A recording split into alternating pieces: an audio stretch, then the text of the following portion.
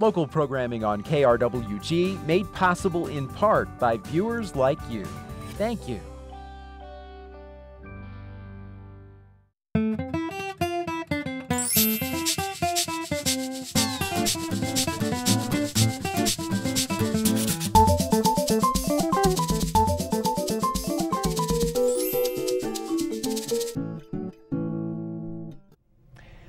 Welcome to a brand new edition of Fronteras. Thank you for joining us this evening. I'm Hector H. Lopez. One of our most interesting parts of the show is when we have our political roundtable. Tonight, we do have a political roundtable for all of you. As you know, it is presidential election season. A lot of big topics, and the topics run right through our very community. One of the big topics that has surfaced as one of the big hot issues is immigration. Immigration has been talked about in quite big fashion.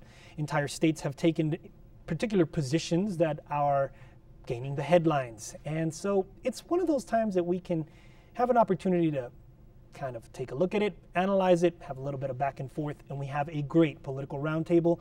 And we're going to try to continue to do this. Joining us this time around, we have Dr. Joseph Villescas from Villescas Research, Media, and Instruction. As you know, he is a regular here on Fronteras, commenting on all the various topics that we have had. He is a prominent political consultant in the area, as well as, involved in instruction and media, as well as significant research that is ongoing in our community and beyond. Also joining us on the political roundtable, all the way from Phoenix, Arizona, we have Representative Ruben Gallego, who represents District 16 out in Arizona in the state legislature.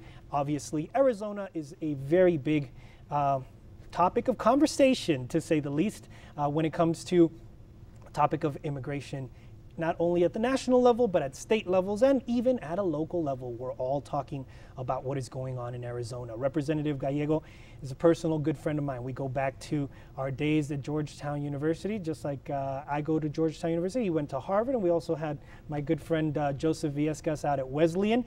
Actually, Representative Gallego served in our Marine Corps. He served one full tour of duty in Iraq and then came back and was elected to his current position. Gentlemen, thank you for joining me. Ruben, it's great to see you.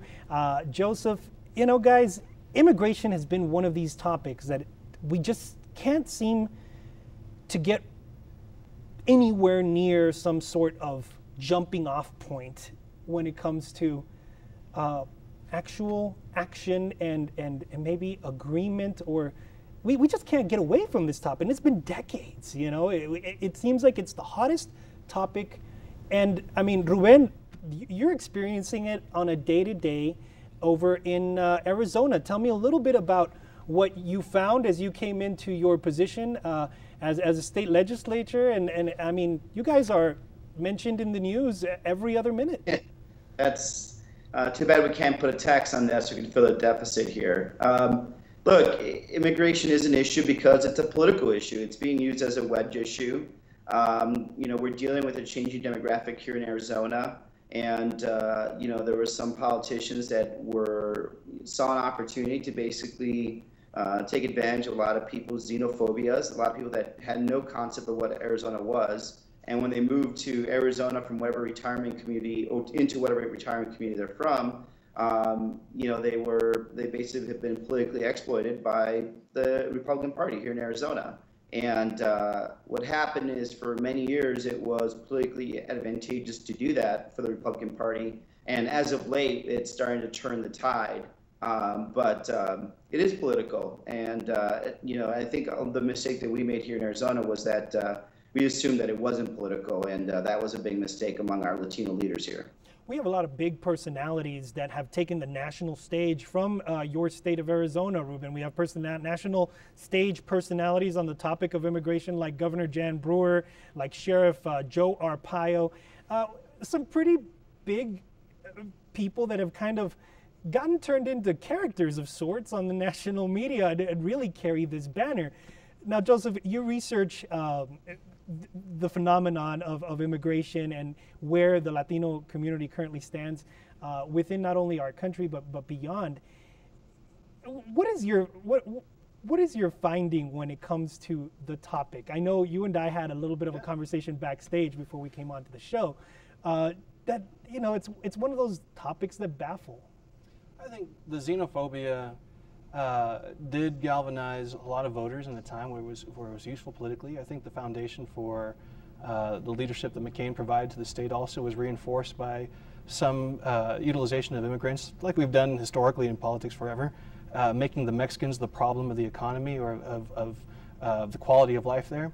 You have to remember there was a massive housing boom at the end of the 20th century in that state, and yeah, a lot of newcomers came to town, and ultimately there was a local population, proximity to the border, that really did feel that these people were sapping us of our services, enough so to get armed, mobilize, and guard the border themselves to prevent the onslaught. Talking about the Minutemen. Yeah. You begin to look at the state and you think about it. There was really not just xenophobia, but hatred.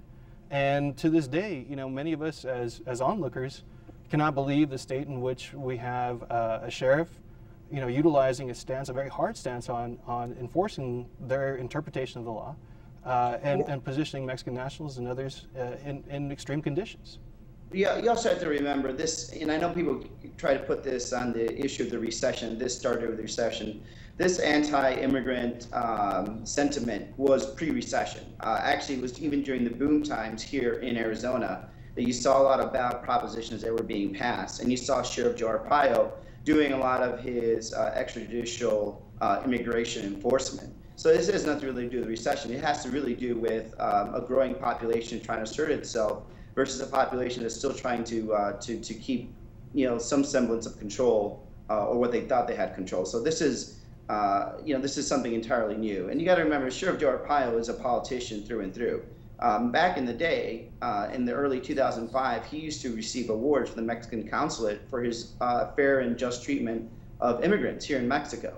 But as soon as the political winds changed, he also changed, and that's why he's been taking advantage of this situation and really using it to distract from a lot of the problems that he has. Whenever there's a problem with the fact that he's misspent about $100 million, he just goes and tries to round up more brown people. If somebody dies in his jail, he calls for another immigration roundup. This is one of the most corrupt politicians in the country, mind you.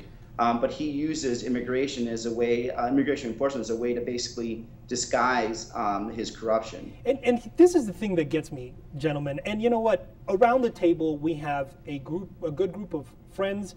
But beyond that, we are members of the Latino community, well educated, and we see this coming. We see this occurring within our own communities, whether it's in Arizona or in certain respects, this topic monopolizing our national airwaves, whether in Pennsylvania or even here in El Paso. We have a lot of those conversations.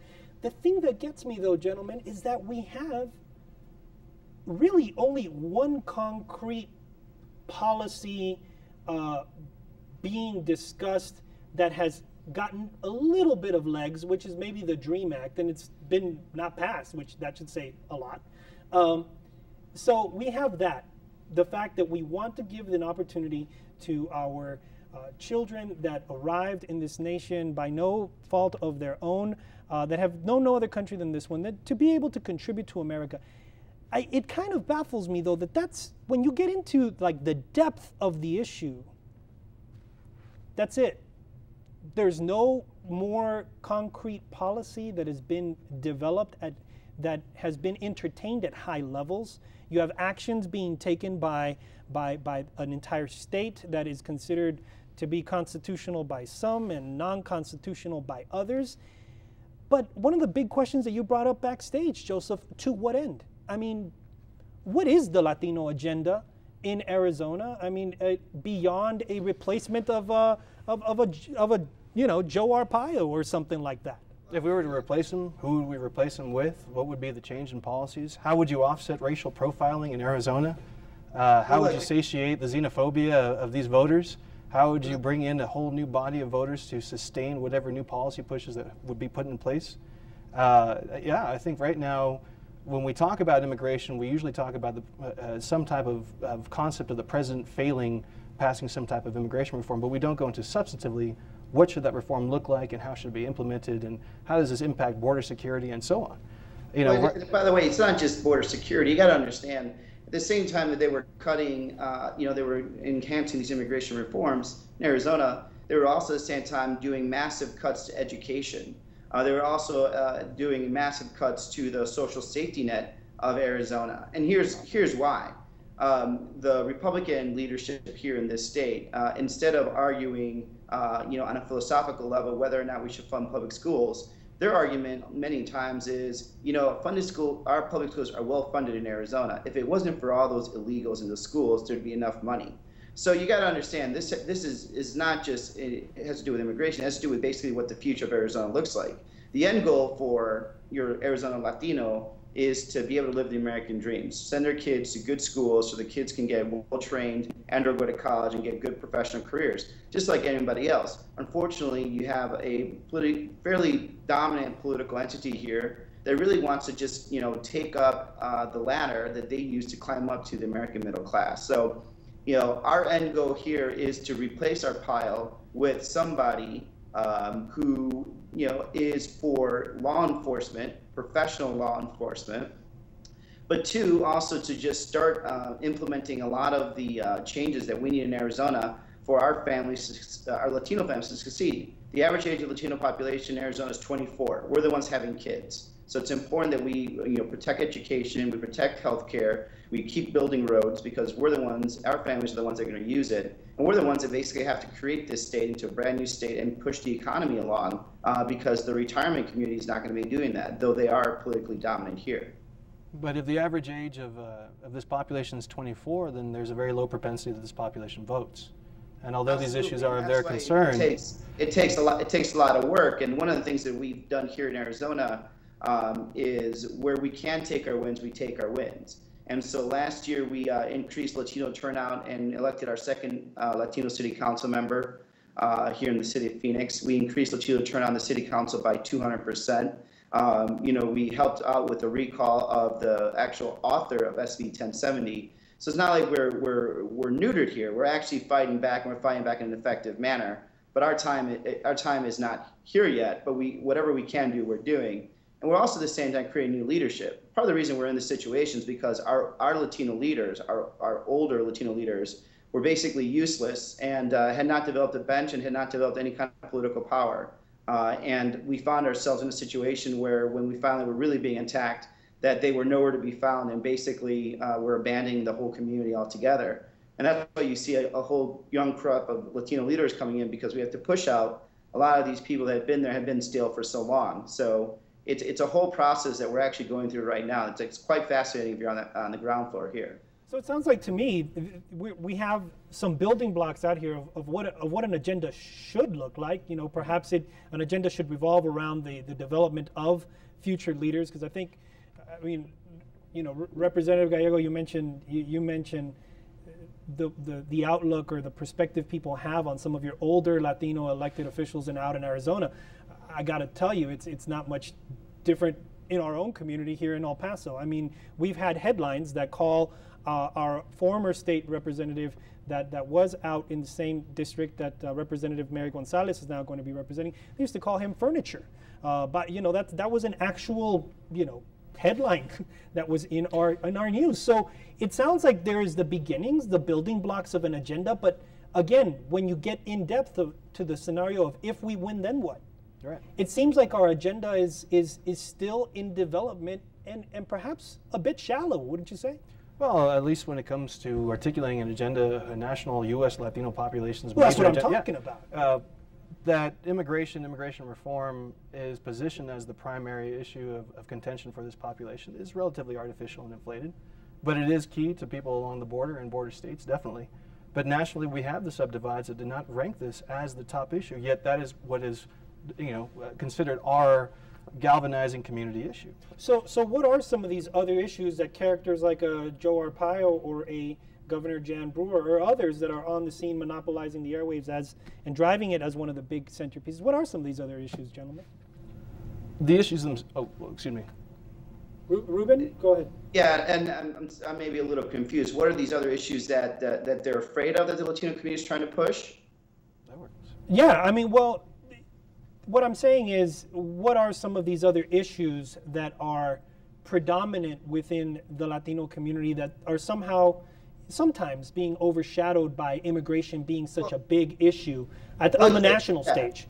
Okay, well, I mean, again, like the needs of the Latino community are an age-old need that has been existent, whether it was the Italian immigrant, the Jewish immigrant, the Irish immigrant, or just your basic, middle-class working person. We need good schools to educate and train our kids for the future. We need access to economic markets so we can start our businesses. We need, we need a safe environment so our kids can grow safely and not have the huge asthma rates that they have right now. We need infrastructure to help us, grow with the country, and it's just everything else. The basic that every other community has had, every other ethnicity has had as immigrants to this country, we need also, and that's what makes this country great. Unfortunately, what's happening right now with austerity measures is that those kinds of programs are being cut away, and they negatively impact us the most because we're still a growing part of this country. So my opinion is the Latino,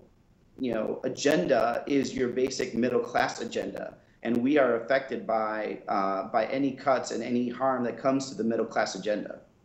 I think I would concur. That we have pretty standard American populations derived from immigrant streams. We have the same issues. They change generationally, perhaps, but at least along the border, we have the shared responsibility of articulating what exactly is happening here and how we need to better transform our laws to serve the students, the families, and the people that do not mean us harm. I mean, this is the thing, that ultimately what you have in Arizona is the restriction of rights on, many cases, racially profiled citizens that are aiming to contribute to benefit the fabric of society. The implementation of these laws and policies and of some of these leaders are ultimately to gain headlines, to be scandalous, to provide that type of attention, but they're not looking to benefit society. And sometimes we fall into this situation where we are discussing the issue of immigration for more than a decade, and years on end without any action actually succeeding. Because we will have some legislation proposed, it'll be turned down, or it'll remain in committee, or whatever ends up happening politically. But then again, where should we begin? What are our next steps, I guess, is the question. If we've been at this for 10 years or more in many of our communities where immigration has been villainized and utilized in such a way to even overshadow some other issues that are ongoing, like both of you point out, then what's our starting point? I think now, and what does a future plan look like? I think the way in which immigration reform is mainly described is related to human rights abuses along the border in particular. This translates to both Latino populations and Asian populations as well. But taking it to the next level, what I saw, interestingly enough, coming out of the organized professional business sectors of El Paso was immigration reform for altering how our visas function and how we can fast-track particular citizens who can grow businesses within our country.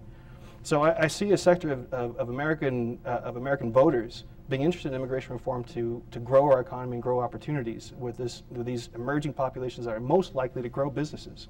But I do not see the same traction happening on the human rights issue because it's countered by extremists who really do want to punish these people for breaking law. I think the thing that we need to start is to actually get political empowerment.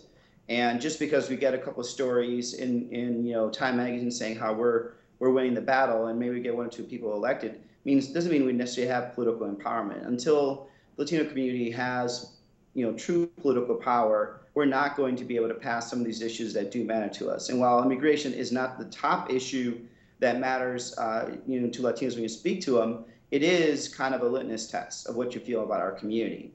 And I think we as a community do need to fix the immigration question so that way we can move on to the bigger questions we have to deal with about how we're going to proceed in this country and how we're going to make this country better.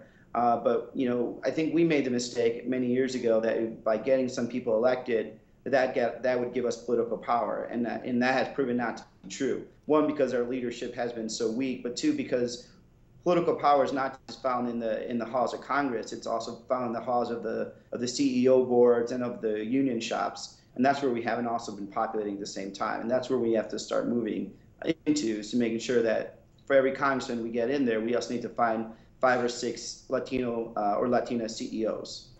In our last occasion here on Fronteras, which can be found online on our website.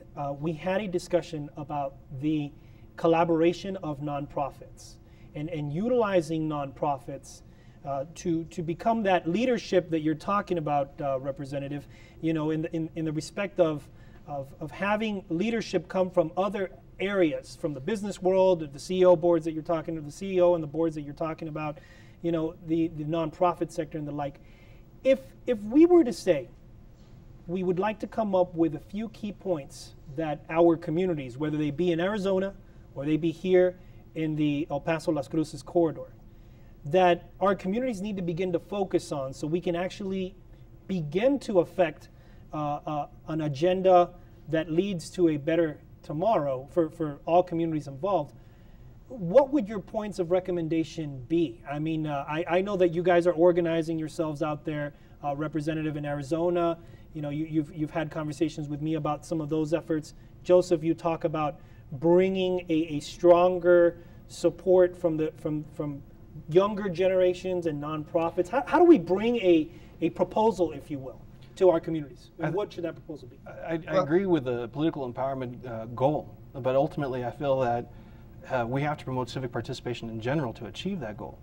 Civic participation post-World War II era in education, that used to be kind of the foundation of the educational platform, that's disappeared. I think the nonprofit sector has to promote that civic participation, involvement, awareness, collaboration directly impacting community issues. These don't have to be politicized, but they do require communities to get organized around the issues that are impacting them most, while simultaneously recognizing the resources they have to address them.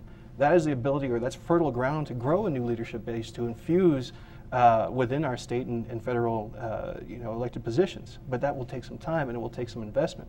I do think it takes that collaboration and that vision of newly elected younger leaders who recognize that it will take across-the-board collaboration among these fields are usually kept apart, but across this entire region. I feel that the situation in Arizona will require greater partnerships from New Mexico, Texas, and California to really articulate change for the entire region. How Arizona goes will influence how we all will go. 24 counties share the same border. Representative, you agree? Sorry, go ahead. Do you agree? Yeah, I agree, and I think to take it up a step further, one of the things that we really are investing here in Arizona is professional development, and especially our nonprofit charities. One of them here, we have what's called the Hispanic Leadership Institute, where we take identify Hispanic leaders and we take them through a 3-month training program, and we get them networked into the community to be able to serve on boards, commissions, both on the nonprofit and for-profit level, and at the civic level too. Out of this organization, we've already produced a couple of city council members, a couple of school board members, a couple of state reps. And even those people that have come out of this organization, they've gone on and also recruited other candidates to run for other offices. So it's been a very good effect. But too, in terms of civic engagement, we have found that has been very helpful. One of the largest reasons why we had such higher turnout in the city council election last time around is because for the first time ever, we, and then I say we, that means us young Latinos, particularly with an emphasis on the DREAM Act, with DREAM Act students largely leading the charge, we went door to door and spoke to Latinos and asked them, were they happy with their city government? Were they happy with their local park? Were they happy with what was going on with crime? And a lot of times they said no, and that's when we explained to them how they could have control of their future by actually voting in a city council election.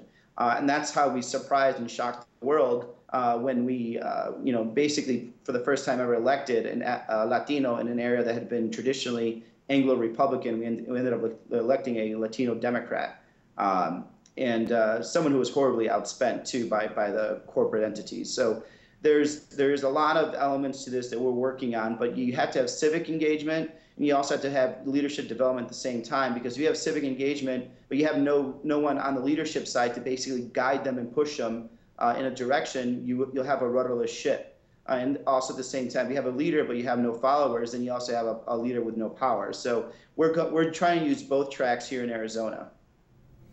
It's interesting that we boiled down to a few key things that have been repeated not just by both of our guests on this roundtable, but many other guests as well along the course of the last season.